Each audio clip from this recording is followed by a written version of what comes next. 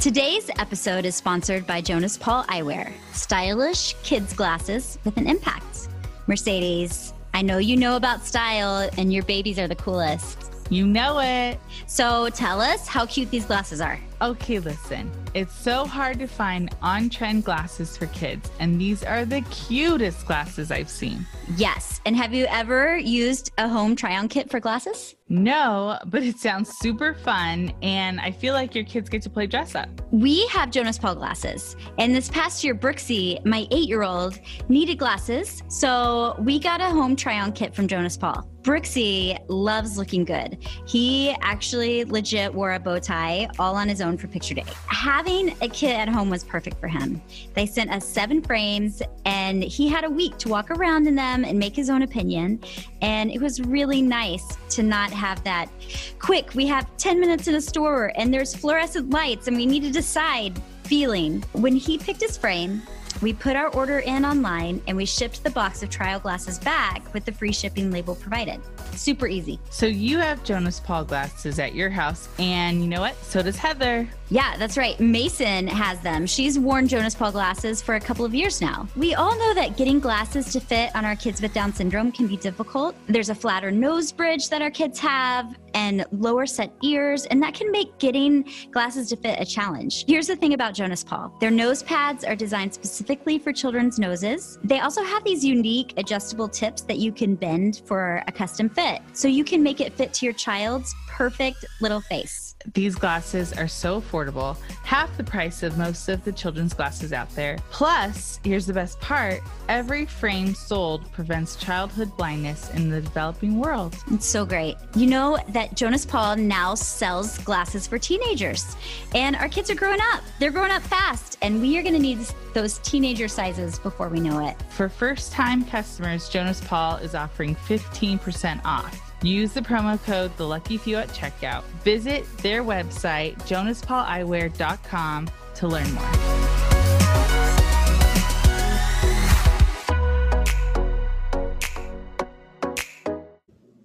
Hey friends, welcome to episode 55 of the Lucky Few podcast, where we are shifting the narrative by shouting the worth of people with Down syndrome. This is Heather. Mercedes. And Micah. And friends, we are so excited and maybe, if I'm honest, a little nervous to jump into our conversation today about puberty and how it affects our kids with Down syndrome. We happen to have an awesome expert with us today as our guest who can equip us to handle this tricky topic with our kids. So we're so excited to get this conversation going. Thank you for joining us, friends, and welcome to the Lucky Few podcast.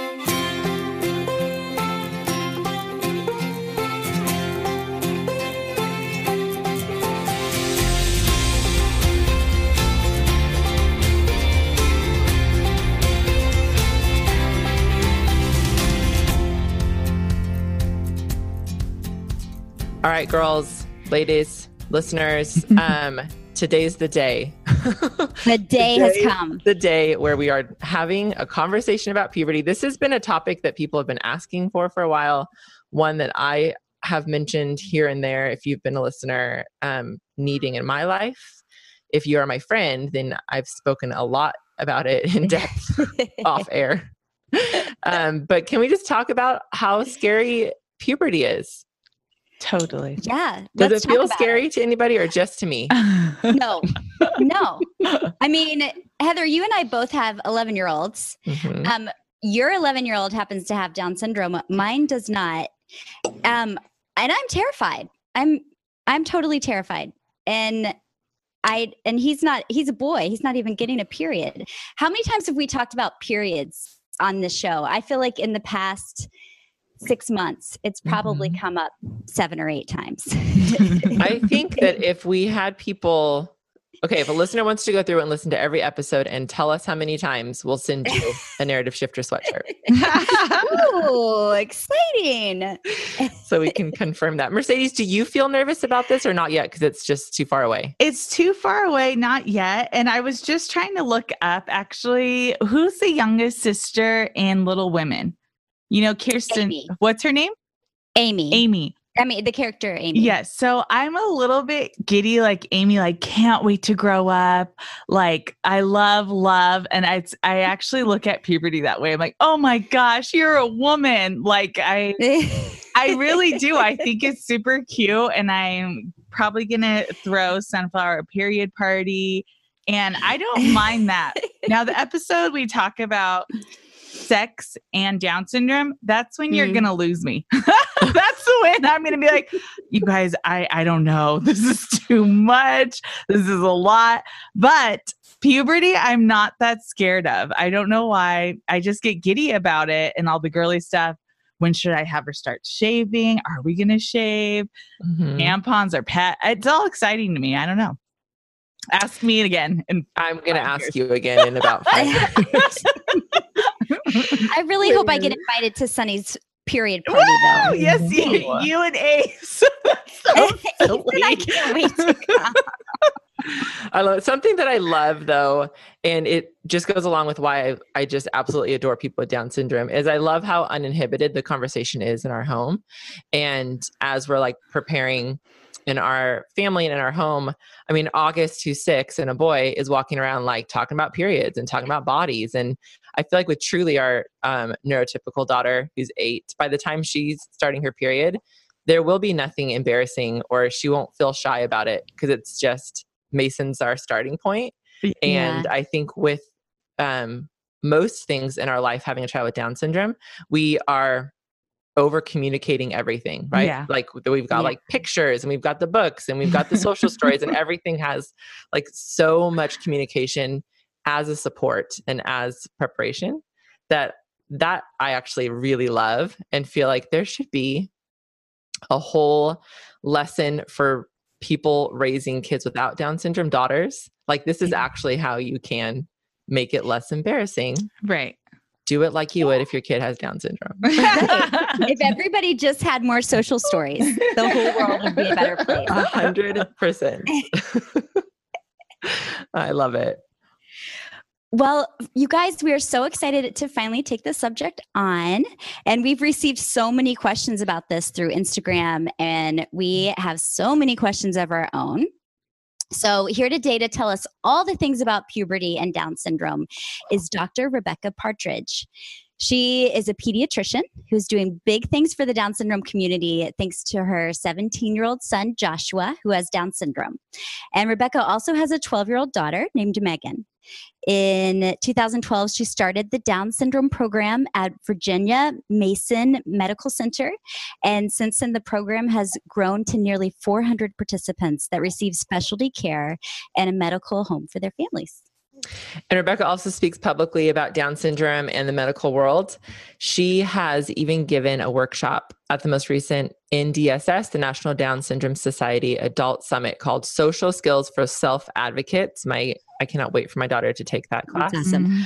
Rebecca's also created a 4-week Welcome to Puberty curriculum that she teaches, and we are so happy to discuss these topics with her today and to have her expertise. So Rebecca, or Dr. Partridge, but we will call you Rebecca, welcome to the Lucky Few podcast. We're so happy you're here.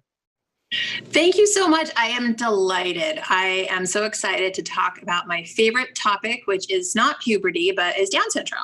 Mm-hmm. Yay. All right. Well, Rebecca, thank you so much for being here. Before we jump in, can you start by telling us a little bit about yourself and your family and where you're from and just all the things so that we can get to know you?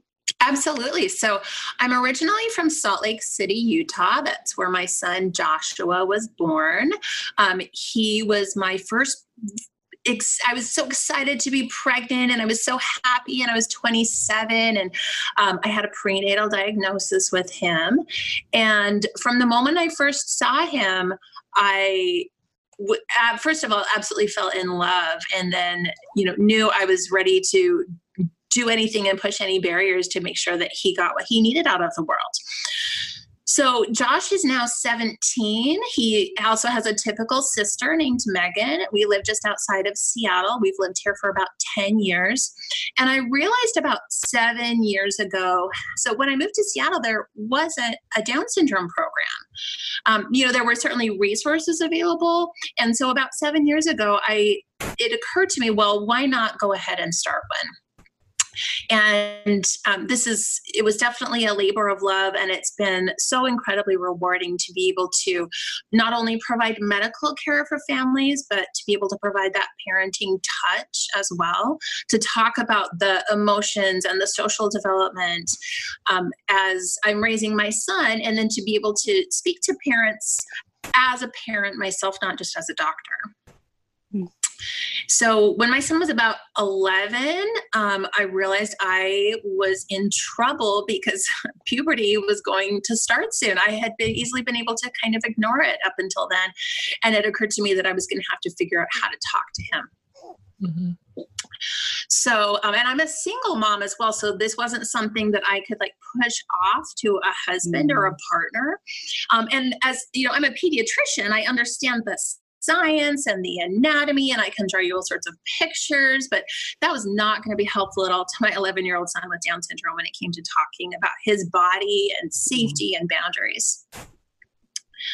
So I spent a lot of time trying to figure out how to explain this to him in a meaningful way, and thus the Welcome to Puberty curriculum was born.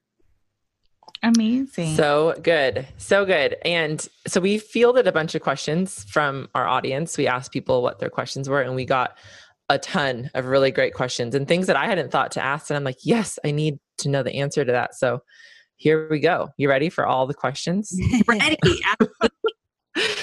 So one of the first questions we got, and I'm excited to hear about this too, is do people with Down syndrome follow a typical puberty timeline that's expected? Or is it different? Question. And I get asked that question all the time, and it's usually with a hopeful note in their voice. You know, my child is delayed in other ways. Does that mean I get the benefit of a delay in puberty? And the answer is no, unless your child has another condition that would delay their puberty. Your child is going to go through the exact same physical development steps at exactly the same time as a typical child. Now, I like to think of puberty as not just a physical process. Puberty is also an emotional process and a social process and a psychological process. Some of those developmental milestones may or may not be delayed and may come at a slightly different time, but the physical milestones are exactly the same as a typical child. What is the age that for onset for puberty right now? Yeah, that's a great question. So for girls, it's a little bit earlier, and there is definitely different ethnic groups will start their periods at different times. In general, we think about girls getting their first signs of puberty between 8 and 14, although that's a huge range. Boys are a little bit wider. Boys are probably more like 10 to 14. But again, there's just such a wide range. It can happen. You know, some girls are getting their first period even as early as 8. Wow. 8 to 10. So the age in the US is 12 and a half. Okay. Wow. Yeah. How can we explain to our kids with Down syndrome what is happening in their bodies, and when is a good time to give them the talk? Yeah. So this was, this is what I was dealing with when I realized that I needed to talk to my son.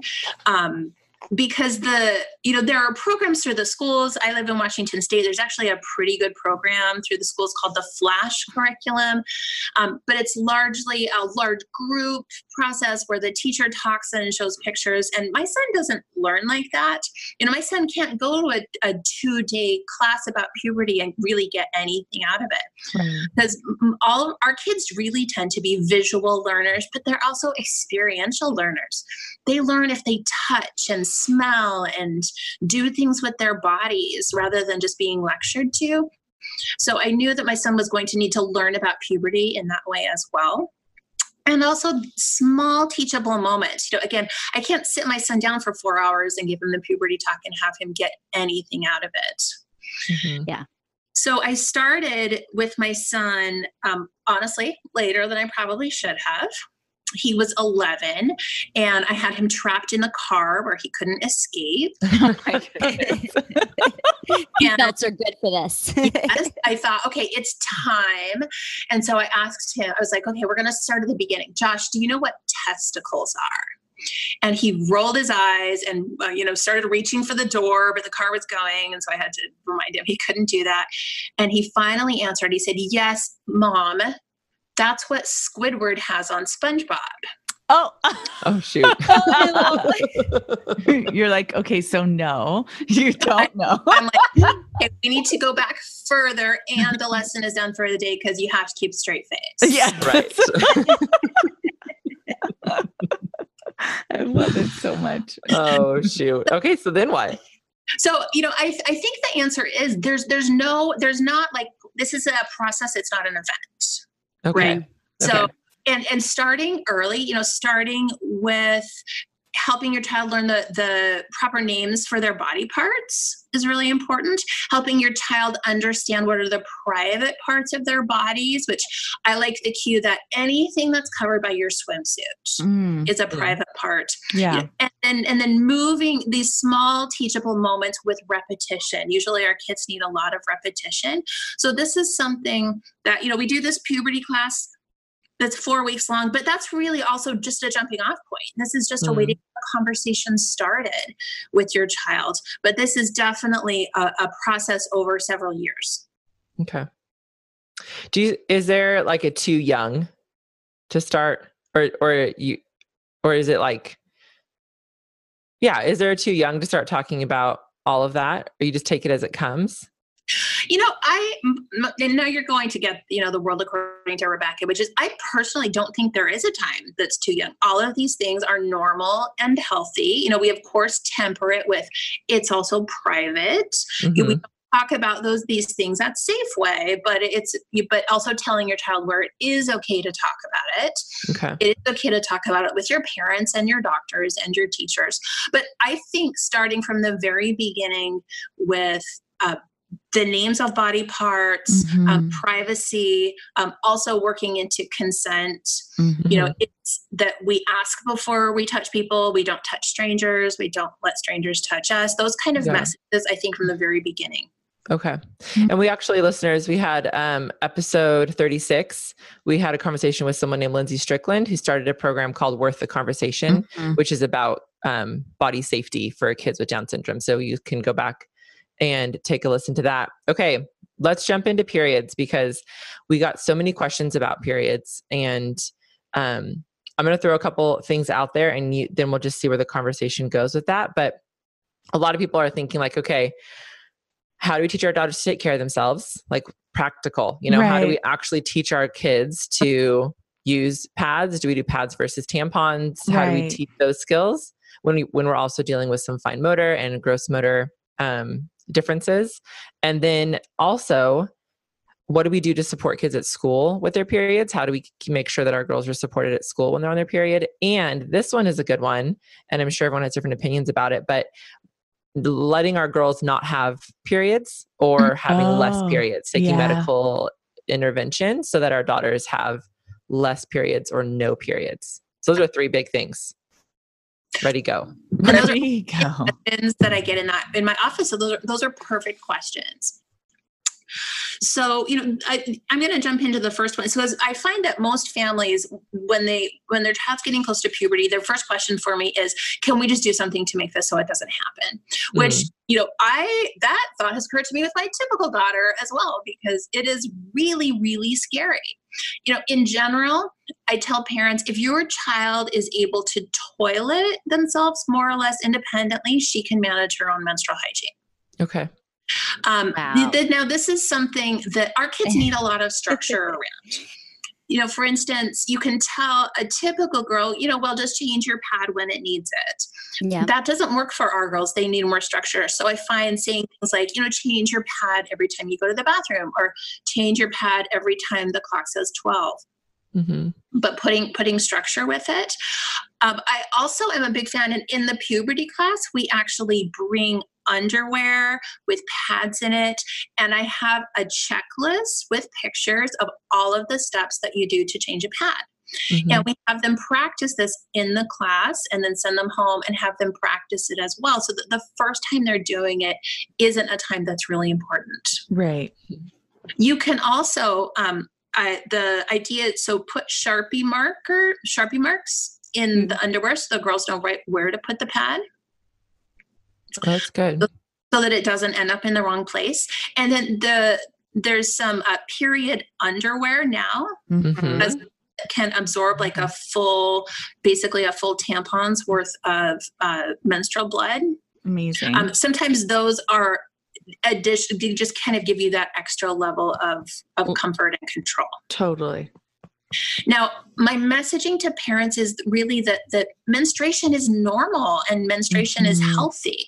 Right. And I really only suggest suppressing menstruation if there's a reason that I would also do that for a typical girl.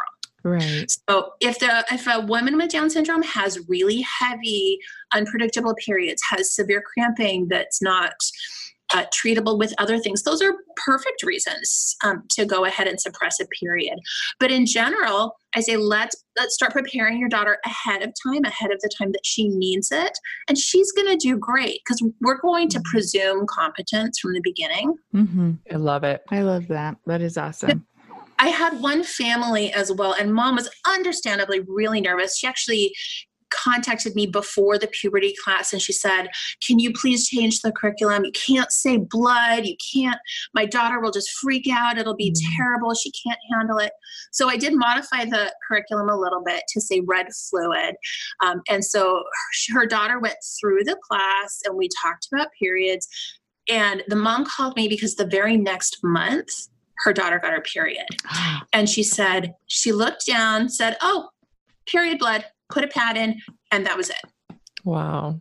That was the whole thing. It was over. Awesome. And she just rolled with it. And I thought that, like, what a great success story, because so much of what we do is how we play it. Right. Totally. I have a question off of this. So like going to school, and part of what I love, and this is a little repetitive, but what I love about our kids with Down syndrome is their lack of inhibition. And that with my oldest, we're talking about this and she is not embarrassed about it at all, but her peers might be. And so do you have any tips on how to make sure that I don't shame her in her openness about her body and her and development in her period, but that she can't talk about it at school? Because I tell her that, like, I'll say, this is, it's unexpected when you talk to your friends about this, and you don't talk to boys about it, but I don't want to put shame there either. Right. Do you have any tricks? Yeah. This is normal and healthy, but it's also private. And, as with all kids, often it goes better if we tell them what to do rather than what not to do. Good. Now, we have to temper that as well. So who are the people? It's okay to talk to about periods. Is it okay to talk to mom and dad? Yes. And your doctor? And is it okay to talk to your teacher? Yes. But do we talk to the waitress at Red Robin? Right. Doesn't do that. Do we talk about it? We don't talk to our friends about it too, because it's private, but it's normal and healthy. And I find that repeated messaging over time, and my own kid, like, he will push that limit and then test that limit multiple times. But that repeated messaging, that, yep, it's not bad, it's not dirty, but it's private. Okay. I'll start doing a better job at that today. You got it, Heather. You got it.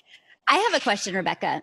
I have recently discovered menstrual cups, like the Diva cup, which I think is amazing. And you don't have to change it all day long. You can keep it in for 12 hours.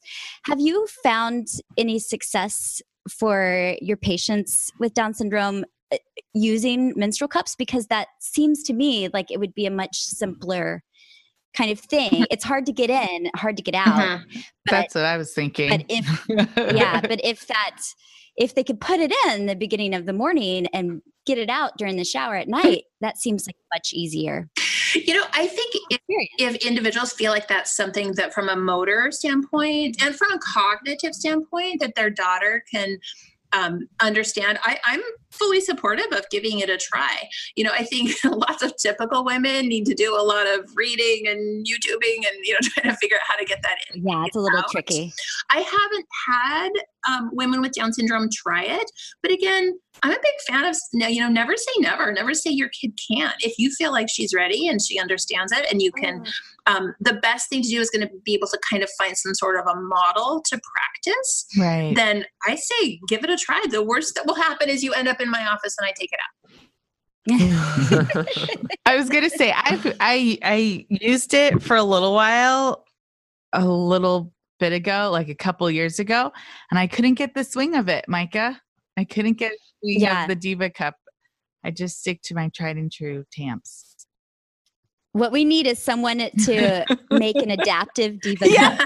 Even for me. I need an adaptive Diva Cup. We have another quick tricky question here, Rebecca. We've gotten some questions from our listeners asking how to start talking to kids about masturbation. And that feels very tricky to talk about when and where masturbation should be done and why, and just all of those. That seems like something that would be really hard to make a social story about. Oh my gosh. Right? I mean, you got to keep the pictures G-rated. That's right. Well, and actually this is one of those situations where I would keep the pictures G-rated, but I would show the pictures. Okay. I know, right? But our kids, you can't use euphemisms. You can't talk around it. And our kids being really visual learners, like they need the pictures. And I know we're going to get into resources, but this is one of the many reasons I love Terry Kuenhoven's books is because she has drawings. And those drawings don't pull any punches, but they're accurate and they're real. And it makes it, and that way your child knows exactly what you're talking about. So, I think masturbation is another thing that, again, that starts from the very beginning. Yeah. In the puberty class, we have a little, it almost becomes like a song or a chant as far as where is it okay to be naked? There are only 4 places it's okay to be naked. Bedroom, bathroom, doctor's office, changing room. And we kind of repeat it over and over again. And I've had parents come back to me and say, my child was chanting it in the back of the car, which I think is fantastic because they're internalizing that message. But because our kids, all kids run around naked, which is normal. Right. Our kids do it longer than other kids. And I realized it was becoming a problem when I had to set a rule at our house that you have to wear underwear to the dinner table. Right. So, I had to kind of lay down the law. There are only 4 places it's okay to be naked. And I think that's the first step. And that way, if my son wanted to be naked or pull his pants down, that's fine. But it has to be in the bedroom or the bathroom. Those are the only 2 places. And, of course, he's testing that from the very beginning. Sometimes he will try to walk from the bedroom to the bathroom and I actually make him go back and put something on over himself. Mm-hmm. I think that's the first step because, kids exploring their bodies and learning about their bodies, that's completely normal, but we have to set limits around it. Right. And as long as you're in your bedroom or your bathroom, and also, if you want to touch the private parts of your body, because I don't want my son out there, scratching and adjusting, right. At the gym, then right. You have to do that in the bedroom or the bathroom or the changing room. Going along with that, I wonder. Okay, so my question is, and I wonder if that could kind of go along with it, is, do you see any repeated challenges when it comes to puberty for people with Down syndrome? And I don't know why, but I just thought that might kind of be a challenge. Like, when is it appropriate to touch, not touch, pushing the boundaries, being a little silly and maybe going back to body parts to be silly. I don't know. I could just see that because my boys are young, but I feel like they're always trying to push the boundaries just to be funny. Absolutely. And the thing is, that's a parenting thing. That's not a Down syndrome specific. Right. All kids love potty talk, and all kids, especially if it gets a laugh, they're going to do it. And it's really hard as a parent and as a doctor to sometimes keep a straight face.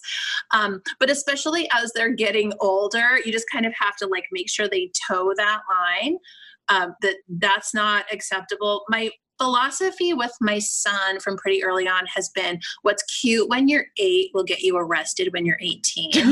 Totally. Totally. Yeah, well, and now that he's actually 18, if he runs around and pulls his pants down or, tries to hug a cute girl he doesn't know, like right. that actually Yeah. real trouble. Right. And so I've had to and it's so hard because our kids are so social and I love that about them. And they have so much love to give the world. But, it's really in his best interest for me to kind of nip that in the bud, totally. and to make though that repeated message, like, nope, that's only for your bedroom or the bathroom. Nope, right. only for your bedroom and the bathroom. Right. I find myself even doing that for my boys who are neurotypical.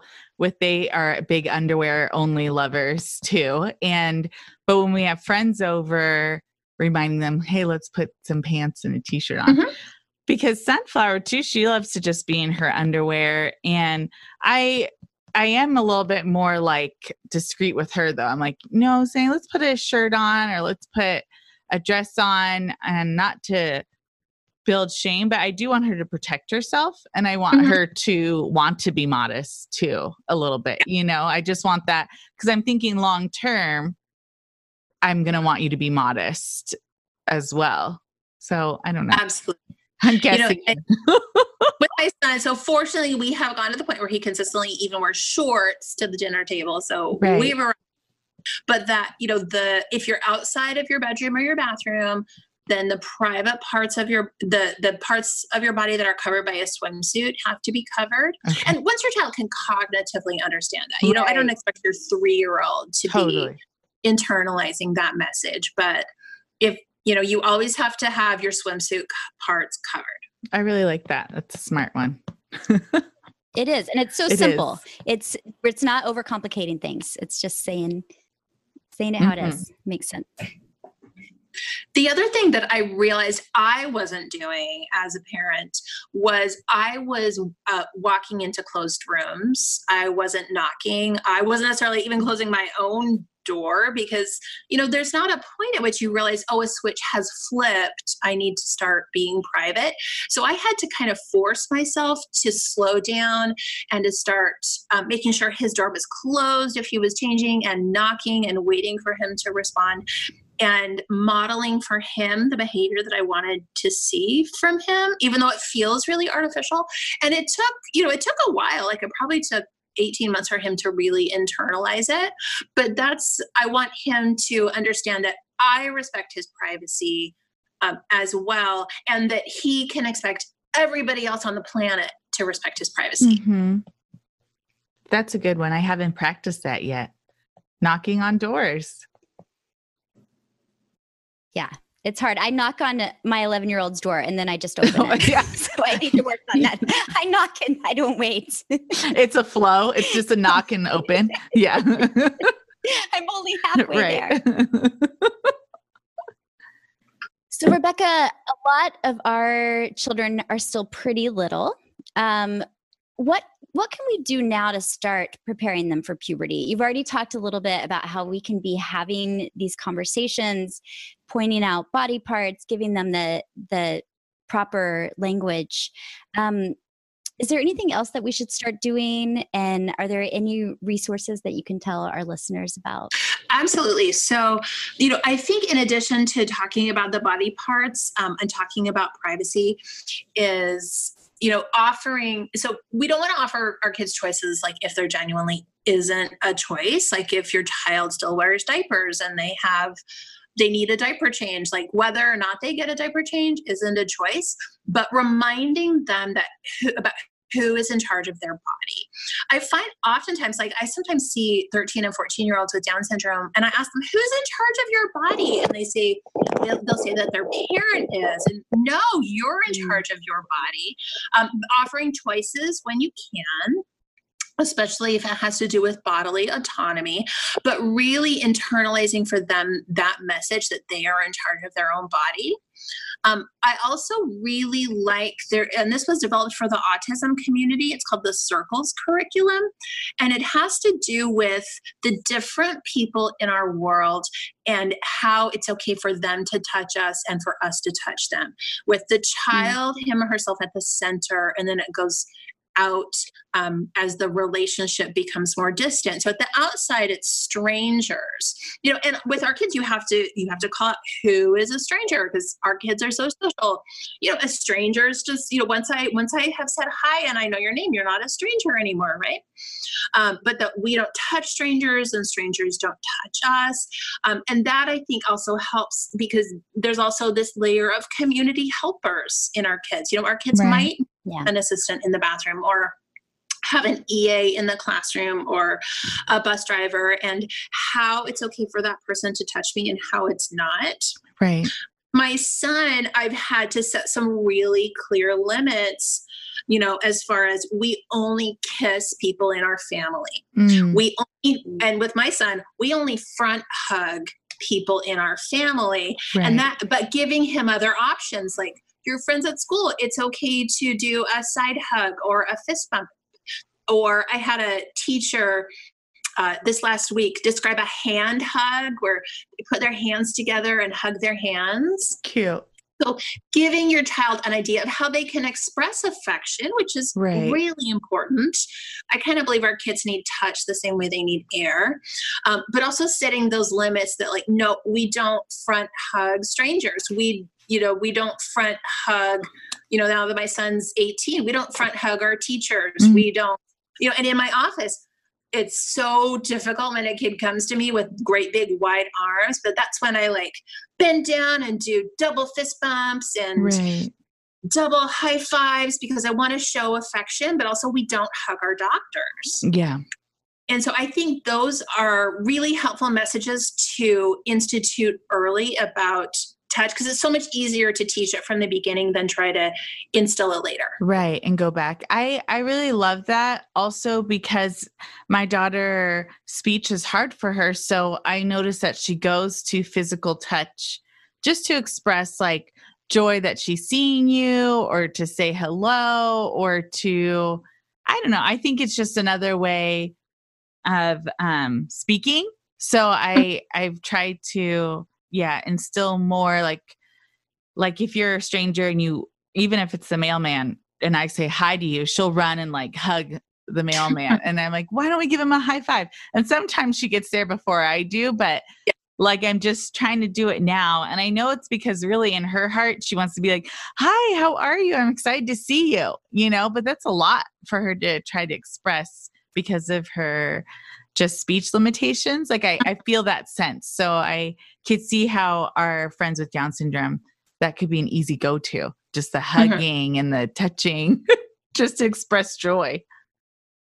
Well, and I think it's important to give them a way to express that, because that is such a lovely part of their personality. Right. But again, I am terrified as the mother of an 18-year-old. I'm and a boy. Yeah, I know. And a boy. Yes, I know. Is instilling in him that what is not just going to keep other people safe, but what's going to keep him safe. 100%. And have you seen, because then as a mother of a girl with Down syndrome who has limited speech, I have really big fears of her being taken advantage of. So I really like starting the conversation early, but have you seen that kind of, I guess that's just a typical conversation between having daughters and sons, making sure your sons are being appropriate to protect themselves from miscommunication, and for girls to teach them how to protect themselves so they're not taken advantage of.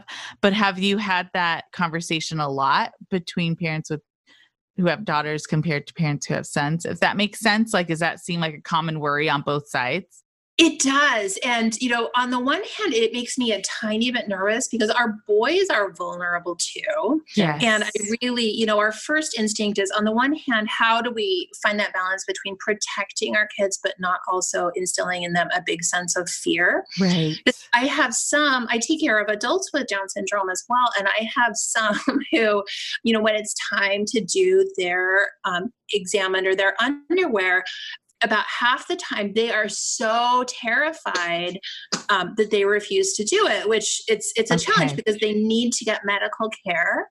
And that's actually a really important part of their medical care. And then I have the other half of the time, they're more than happy to drop their trousers, and I'm trying to explain to them that, this is, and I always ask permission in the office before I do this exam. And I always explain it's only okay because you're in the doctor's office with a parent. Right. But how do we find that balance for both our boys and our girls so that they understand that this isn't a scary part of your body, but it's a private part of your body, and so allow them to get medical care. But I do see more. And sometimes parents will come to me and say, well, I want my daughter on birth control so no one takes advantage of her, which my response is typically, I totally understand it, but that actually doesn't stop her from being taken advantage of. How can we instill her with the tools to prevent this? And if something were to happen, how to report it? Right. It's really good. Yeah. So you mentioned circles, which you said is in the autism community. It's a what's the word I'm looking for? Curriculum. Mm-hmm. Okay. And then what about, is your curriculum available for the 4-week course you teach? My curriculum, I am happy to share what I can. So, though it's very experiential based. So we show pictures and we talk through some things, but then it's really activity based. We do lots of art projects. We have the child lay down on paper and have the parent trace their body. And then we have them draw the parts of their body that will change with puberty. And we practice putting pads in and out of underwear. So if people have individual questions, please don't hesitate to send it to me. Because I'm more than happy to also give you tons of ideas. And I got a lot of ideas from Terry Kuenhoven's books. So she has parenting book that's called Teaching People with Down Syndrome About Their Bodies, Boundaries, and Sexuality. That's a great reference book for parents and educators and has a lot of great pictures in the back. And then she's written a book for boys and a book for girls, The Girl's Guide to Growing Up and The Boy's Guide to Growing Up, that has a lot of structure and has, again, a lot of pictures and covers not just, periods and body changes, but it also covers safety and consent. Good. And then her most recent book is called, I think it's Boyfriends and Girlfriends. And it goes into dating and sex and consent and relationships. And that's actually the next curriculum I want to develop because my son needs it. So everything seems to be triggered by the fact that, oh my goodness, we're there. How do I teach it to him? You're trailblazing. Thank you for that. Yes, we're grateful. Seriously, we are so grateful.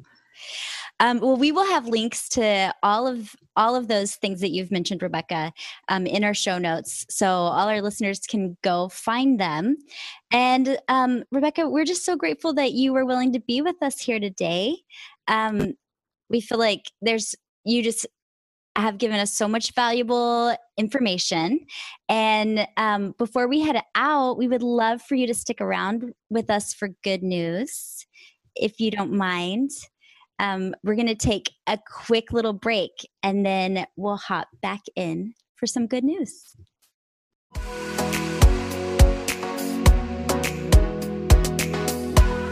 Today's episode is sponsored by Jonas Paul Eyewear, stylish kids glasses with an impact.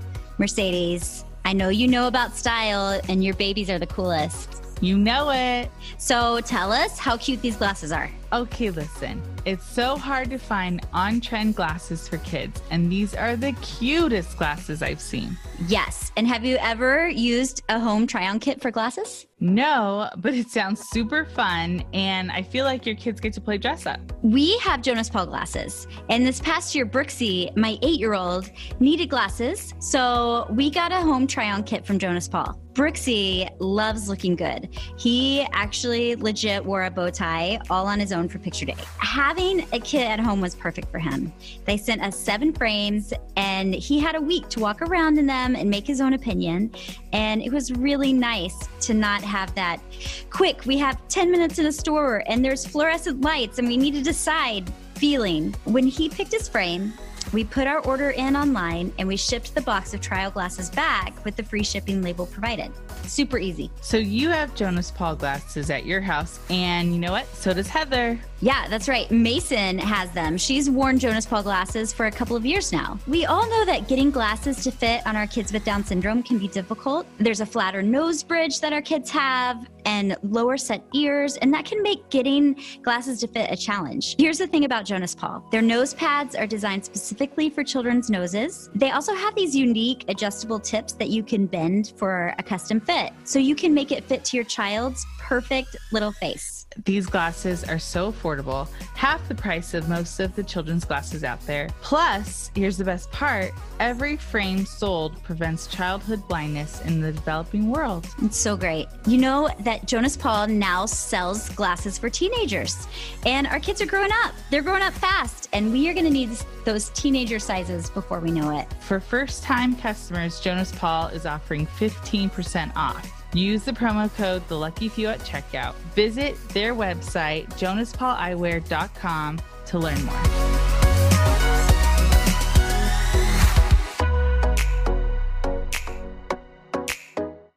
All right, we are back.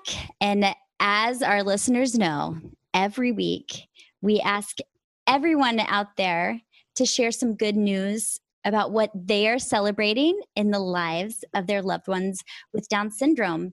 And we call it Good News. Hey, hey, good news. Hey, good news. Good news. Good news. Yeah.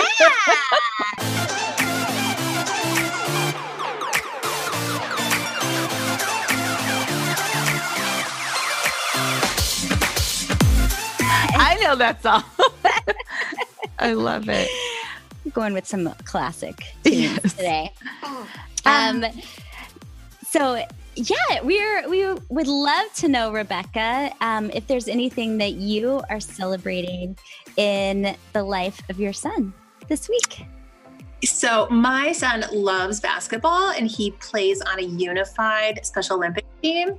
And he last week was so nervous to play. He could barely even participate. And he said, "Mom, if I get a basket, can we go get tacos?"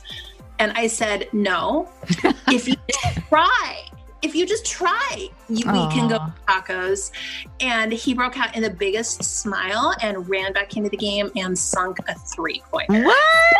So I was, 3-pointers are his thing, but I was so proud of him for trying. Yes. That I didn't care if he made a basket or not. It was great that he did, but that was a confidence booster. But he did something that was difficult, and he went and tried, and I was so proud of him for that. Oh my goodness, I love that. Thank you for sharing your good news. And we get to go right now to listen to some of our listeners' good news. So I hope you enjoy.